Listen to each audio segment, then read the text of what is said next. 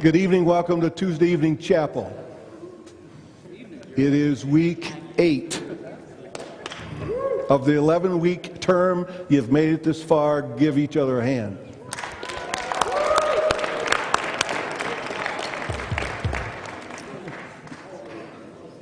It's our privilege to have Pastor Ronnie Wilson, who also serves as adjunct professor of theology here at Nazarene Bible College. He's going to minister the word to us this evening. Would you welcome him, please?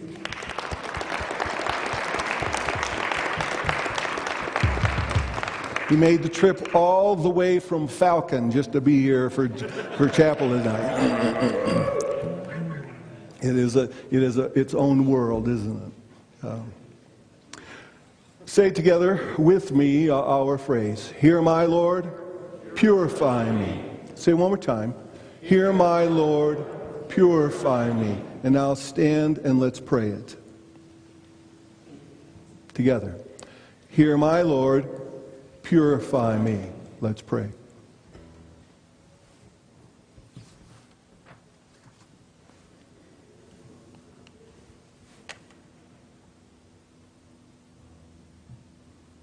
And all of his people said, amen. It is our prayer. We want to see you. We want to be yours. And we pray that you will do whatever you need to do in us in order for that to come to pass. And we pray that you will help us hear your words through your servant, for our sakes, for your glory, and for the sake of those who don't know you yet. We pray it in Jesus' name. Amen. Amen. You may be seated.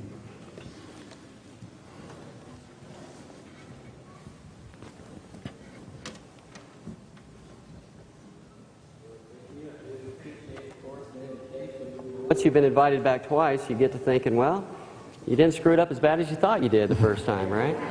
And it is good to be together, and what a privilege to be together in this community specifically. Well, today, the message title is True Blue Identity, and we're going to be looking at the powerful words of Colossians chapter 3, verses 1 through 11 today.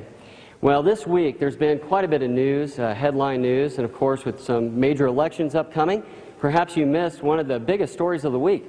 In fact, it was a traumatic story, but apparently a bunny rabbit and a snake were racing through the woods, totally separately, you know, and apparently they intersected and just had a horrible collision. I mean, it was absolutely terrible, and of course this produced a out-and-out fight. I mean, it was almost like a theology class.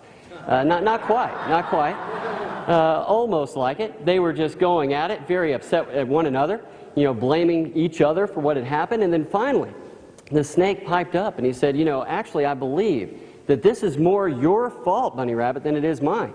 And the bunny rabbit said, well, why would that be? He said, well, because I was born blind, and so I never even saw you coming. And immediately the bunny rabbit said, you know, that's amazing. I too was born blind. And all of a sudden they forget what it was that they were fighting about in the first place, and they start talking about and having a conversation about what it was for them to grow up together blind, unable to see. And of course the snake says, you know, one of the really challenging things for me is that I have grown up from a very early age, of course, never really fully knowing my identity. And the rabbit said, you know, that's exactly how I feel too. And they decided they could help each other. So the snake decided to wrap and coil itself around the bunny rabbit. And he said, okay, here's what I got here, man. He said, you've got some very soft, fluffy fur, you know, very long ears, very large back feet, and a cotton ball kind of tail. He said, you know what, friend, I believe you are a bunny rabbit. And he's like, this is fantastic. I'm a bunny rabbit, you know, this is good. And so the rabbit thought he was going to help the snake out, so he began to kind of, you know, check him out and stuff. He said, okay, here's what I got. He said, you are slimy, you know, you just kind of slither all around. You got beady little eyes and a fork-like tongue. He said, friend, I believe you are a lawyer.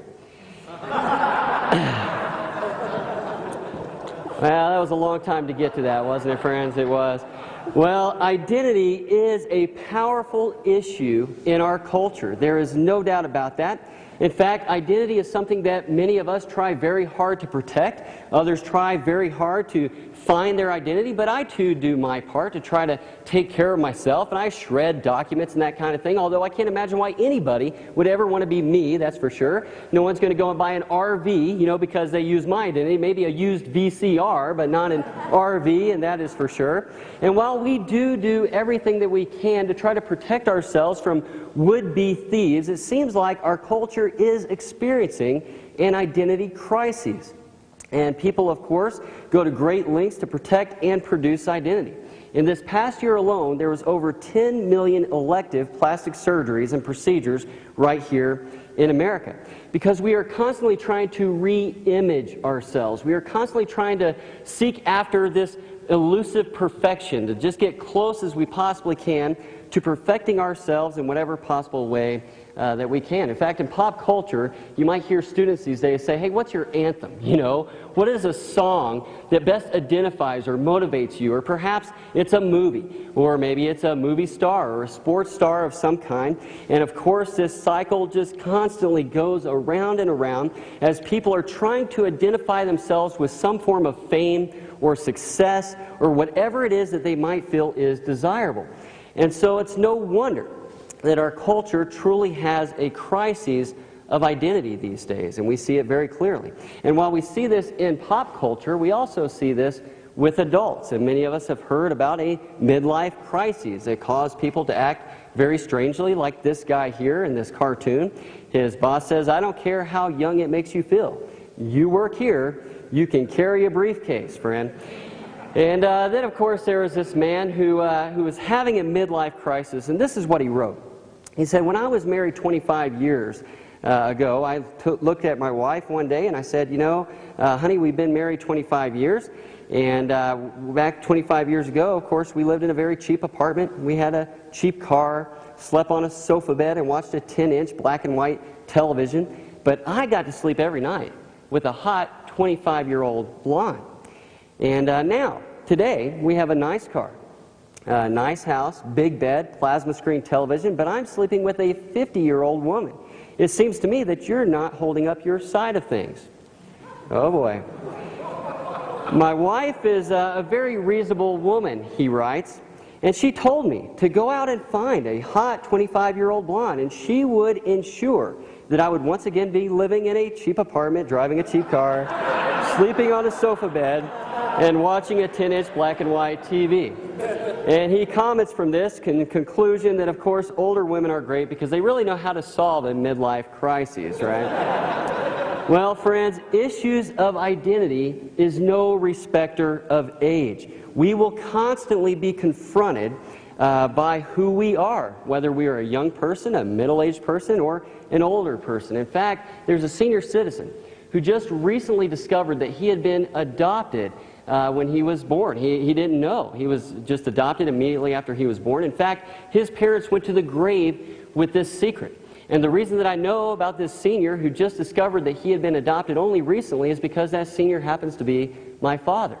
And so he had just discovered that he had been adopted. It's like one day you can know exactly who it is you are, and the next day you're left wondering, who am I anyway?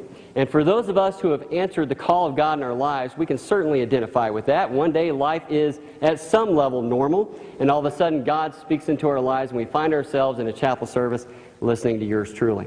Well, friends, who we believe ourselves to be truly does determine how we live our lives. And if we do not know who we are, then the way we live our lives is truly up for grabs. And so today, as we look at our life-shaping and potentially life-altering story from God's good word, the writer of Colossians tells us who it is that we really are by reminding us of who Jesus is. And I want for us to take a look together at Colossians chapter 3, beginning with verse 1. Since then you have been raised with Christ. Set your hearts on things above, where Christ is seated at the right hand of God. Set your minds on things above, not on earthly things. For you died, and your life is now hidden with Christ in God. When Christ, who is your life, appears, then you also will appear with him in glory. Put to death, therefore, whatever belongs to your earthly nature: sexual immorality, impurity, lust, evil desires, and greed, which is idolatry. Because of these, the wrath of God is coming. You used to walk in these ways in the life that you once lived. But now, you must rid yourself of all such things as these: anger, rage, malice, slander, filthy language from your lips. Do not lie to each other, since you have taken off your old self with its practices and have put on the new self, which is being renewed in knowledge in the image of its Creator. Here there is no Greek or Jew, circumcised or uncircumcised, barbarian, Scythian, slave, free, but Christ is all and is in all. Boy, talk about getting called out on the carpet here, friends. I mean, in this culture especially, we do try very hard to chase after this elusive perfection. And the truth of the matter is that perfection is very elusive. It is at best oftentimes a facade. Now, I know some very wonderful people, and I'm sure that you are too, but if we are expecting perfection from these people, as great as they may be, even if they are Dr. Graves, friends, prepare yourself for some level of disappointment. If we are expecting perfection in others, we have to be ready to endure some form of disappointment. In fact, I had a pastor friend who, in a former life, refereed professional wrestling, if you can imagine that. And he told me amazing stories about his time and life in professional wrestling. And he said the guys were great. The wrestlers were amazing. They would hang out all the time, you know, in the hotels or whatever, and just talk about stuff, you know. And he said that he had always looked up to the amazing Andre the Giant. And he always wanted the opportunity to get to know Andre the Giant. And he said he finally had an opportunity. Andre walked in, he went and he introduced himself, and he said he was the most rude, hateful person he had ever met. Now, it's very possible he just had an off day. I mean, we're all entitled to some of those days, aren't we, friends? But nonetheless, for this guy who had put this guy up on a pedestal, which put him up at about 25 feet tall, but, you know, he lifted this guy to such a high level, he was incredibly disappointed. It forever changed his perception of the great wrestler, Andre the Giant. Because the reality is, friends, the closer that we get to somebody, the more that we get to know a person, the more real they become. Much like the person that we all know best, ourselves.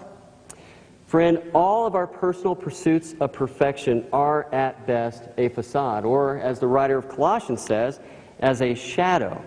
It is interesting that these early Christians are really dealing with this issue of identity, much like we find in our world today. But it's important for us to clearly see that this very descriptive message to the church is not at all a call on the carpet for bad behavior. It is not a judgmental, look in the mirror at all of your flaws. It is a message to simply look at Christ. Look at verse 3. For you died, and your life is now hidden with Christ in God. Our lives are truly hidden with Christ in God. The only one who has ever truly lived a perfect life is Jesus himself. And his resurrection power takes that which is imperfect in our lives, and according to the colossal writer today, says that it covers us with his perfection, so that when we look in the mirror, we can see the power of Christ made available to us. So in regards to perfection, this basically means we're off the hook, right? I mean, God's grace is sufficient for us, right? Well, the answer, of course, is yes. God's grace is sufficient for us, but friends, this is a grace that is not limited in this colossal power message that we have before us today. Take a look again at verse 1. Since then you have been raised with Christ, set your hearts on things above, where Christ is seated at the right hand of God. Set your minds, verse 2 says, on the things above, not on earthly things. Verse 5, put to death, therefore, whatever belongs to your earthly nature: sexual immorality, impurity, lust, evil desires, and greed, which is idolatry. And in verse 7, you used to walk in these ways in the life that you once lived. Verse 8, you must rid yourselves of all such things as these: anger, rage, malice, slander, filthy language from your lips. Do not lie to each other, since you have taken off your old self with its practices. Friends, the colossal writer recognizes that none of this is possible in our own pursuits. It is not possible. It is only made possible through Christ alone, through God's good grace and His perfection that He desires for us. But we must also acknowledge, as we see very clearly in this passage, that we are provided a grace to live in this grace of God. It is an amazing grace, friends. It calls us out of the life that we once lived and into His glorious, grace-filled life. Take a look at this grace-filled verse in verse 10, and look at how it's not just about hiding our sin, like we're somehow sweeping the dirt under the rug, but take a look at what it says. Having put on the new self, which is being renewed in knowledge in the image of its Creator. The Imago Dei, friends. We are being transformed into the very image of the one who is holy, the one who is perfect, the one who desires to transform our lives in a way that we are incapable of, but only by the good grace of God to transform our lives. You see, friends, God is transforming us. God is renewing us in the very image of our Creator, the one who is perfect. And God provides the grace to put to death the old self and to put on this new, transformed, purified, sanctified self. Well, I want us just to take a moment and bring application. What does this look like today? And I've got to tell you, anytime I am confronted by God's Word, I look for how does this truly apply to my life. And for those of you that have had the great privilege of being in one of my classes, okay, so now I just discredited everything I've said before now, I know. But for those of you who have been in my class, you know that for me, theology must have hands and feet. It must have application in life. Or what good is it? It's just a great mental exercise that we endure, right? But friends, I was looking for how could it be that God would speak to us through His Word. And of course, friends, holiness is not as easy to explain as we might think it is. If it were, we wouldn't have so many classes on it, right? I mean, I teach the class, right? Or at least I taught the class anyway. We'll see how it goes after today. But here I am in deep contemplation, really with God's Word. And I'm thinking about, Lord, how is it that you would speak to us in this situation? Because this is a heavy thing. People really try their whole lives in pursuit of perfection, and most give up. Most realize it is elusive. It cannot happen. As hard as I might try, as good as I might try to be, I cannot achieve to this level of perfection, and many will just drop off the edges, right? Including good Christian folk. But I believe that God wants to speak into our lives and to show us how this can be lived out, how we can receive the grace of God, that we truly can be transformed. And so I'm praying about this, and I'm thinking, and you guys know how it is, you're college students, and you're just in one of those moments when you're really contemplating things, and it's kind of piecing together, and you're listening to the Holy Spirit, and it really becomes a means of grace for you, right? And you're in that moment, and this is the precise moment that my 3-year-old Brecken, and you saw his picture earlier, he comes up and he says, "Daddy, come play with me." And the first thought is, get away from a kid. A genius is at work here, And of course, that's not what I said. But I'm thinking, come on, I'm just kind of trying to wrap my mind around this. I just need a few moments. Daddy. And of course, to my son, to a 3-year-old, it looks like I'm doing absolutely nothing. I'm just, yeah. And of course, in my mind, I'm just, it's going. And so he's like, "Daddy, come play with me." And so finally I said, okay, because you've all been there, you get kind of a mental block and you just need to get away. You just got to put it aside for a moment, get some creative energy, just set it aside and then come back to it later. So I decided I'm going to do that. So I go and I play with my son, and my son has a toy that I had never seen before, which means that Grandmom had been by earlier in the week. And he shows me this toy, and I brought it with me today. And it is a Dynaco Blue Lightning McQueen race car, friends. That's right. Yes, that's right. It's a big deal. And so my son pulls this out, and I'm thinking, okay, so we're going to drive this thing around. But he runs to the freezer, and he opens it up, and he pulls out one of those little ice pack things. You've seen those things before? I use them a lot for my stress and my back, right? But apparently they're also a toy now. So he pulls out one of these things, and he sets it on top of this Dynaco Blue race car. And he wants Daddy to count with him, and I'm, okay. So I count with him. And we get all the way up to 25. He's 3 years old. I'm thinking, man, maybe I should be asking him, about, this stumping question here. And so we're counting and just kind of hanging out. And he removes it. And I've got to tell you, it's hard, of course, in the lighting and stuff here. But when he took it off, the Dynaco blue Lightning McQueen race car is now a green race car. It looks kind of aqua probably from where you are. You're welcome to come play with it later. It's a lot of fun. And the reality is, friends, I start to weep, And the Lord just spoke to me. And he said, we are who we are. We're a Dynaco blue Lightning McQueen race car. It's what we are. It's what we'll always be. It's who God created us to be. We're uniquely made that way. We're a Dynaco blue race car. But friends, when the Holy Spirit of God covers us with His grace, with His holiness, with His perfection, when He covers our imperfection, friends, we can't help but be transformed. It may be broke, but we can't help but be transformed by that very grace of God. When we are with the presence of a holy God, He changes us. He gives us a reason for life.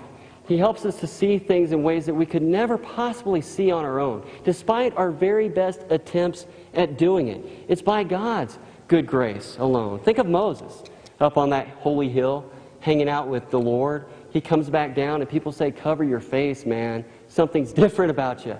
The countenance of God is upon you. And friends, when the Holy Spirit of God covers our lives, we cannot help but be transformed. We're still the same race car, make no mistake. We're still Ronnie Wilson. God has only got so much to work with here, friends, let me tell you. And that's just the way it is.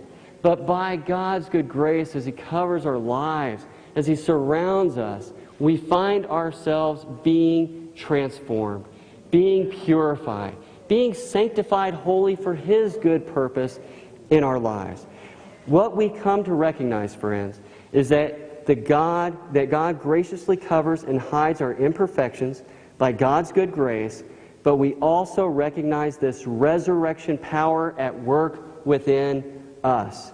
We are being transformed into the image of our Creator. Grace to live in this glorious, transforming grace. So, what is God's word for us today?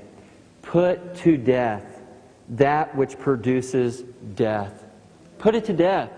All of our pursuits, all that we try to do, friends, is nothing more than legalistic opportunity. That's all it is. It's just a helpless pursuit of trying to achieve that which we are incapable of achieving without the grace of God. So put it to death, not in our own capacity, but by being hidden and renewed so that our identity is found in Christ alone. Amen. Put on the new self. I want to offer a prayer, and then I know the worship team is going to come. But could it be today that we need the Holy Spirit of God to cover us afresh and new? That we might have a new outlook on ministry, on school, on life. Lord, could you cover me in such a way that I can see your transforming work of grace in my life in a way that I am incapable of producing in and of myself? I think it would be good for us today to take a moment and maybe around these altars, maybe right where you are, and maybe even kneeling right where you are, and just say, Lord, I need you to hide me right now. Because all of these things that sometimes I feel like is just a laundry list of all the ugly stuff in my life, when I feel like I'm getting called out on the carpet, friends, God reveals these things to us so that we know that we're not God and He is. And He is the one who is capable of covering us. A multitude of sin, friends. A multitude of things that is just ugly about us that we want to set aside, that we don't want anyone else to see, but when we look in the mirror, we know who we are. We're that Lightning McQueen Dynaco blue race car. Friends, today could be the day that God transforms us afresh and anew. May it be so. Lord, we thank you today for your good grace. We thank you for these words, Lord, that remind this early church that's dealing with identity issues that, Lord, they do not have to live in a way that produces death. But, Lord, all of these pursuits that really get us nowhere in life, can truly, utterly be transformed by the grace of a holy God. And so, Lord, would you put your stamp on us? Lord, when others see us, when we come off of this holy hill right now at NBC, would they see that in our countenance that something has been transformed? Would they see a sanctified life set apart for God?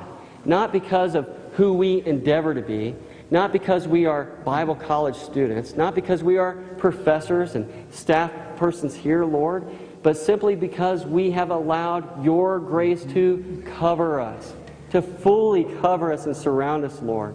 So, Father, take that which is ugly about us.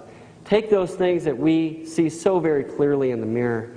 Take those things, Lord, that the people that are closest to us see so clearly. And Lord, would you begin to redeem that? Would you begin to transform it? And Father, would we truly put on the new self right here in this moment tonight? Lord, would the old self be set aside? Would it die out? Lord, that is where these pursuits lead anyway, to death. And Father, would you help us to set it aside that we might discover the fullness and newness of life in Jesus Christ. In Jesus' name we pray. Amen. I invite you to come if you would like an opportunity just to ask a holy God to surround us, to cover us, and to create something new in our hearts and lives this evening. A different song. Jesus, your word says it can be so. Yes. We take you at your word. Amen. Go in his peace.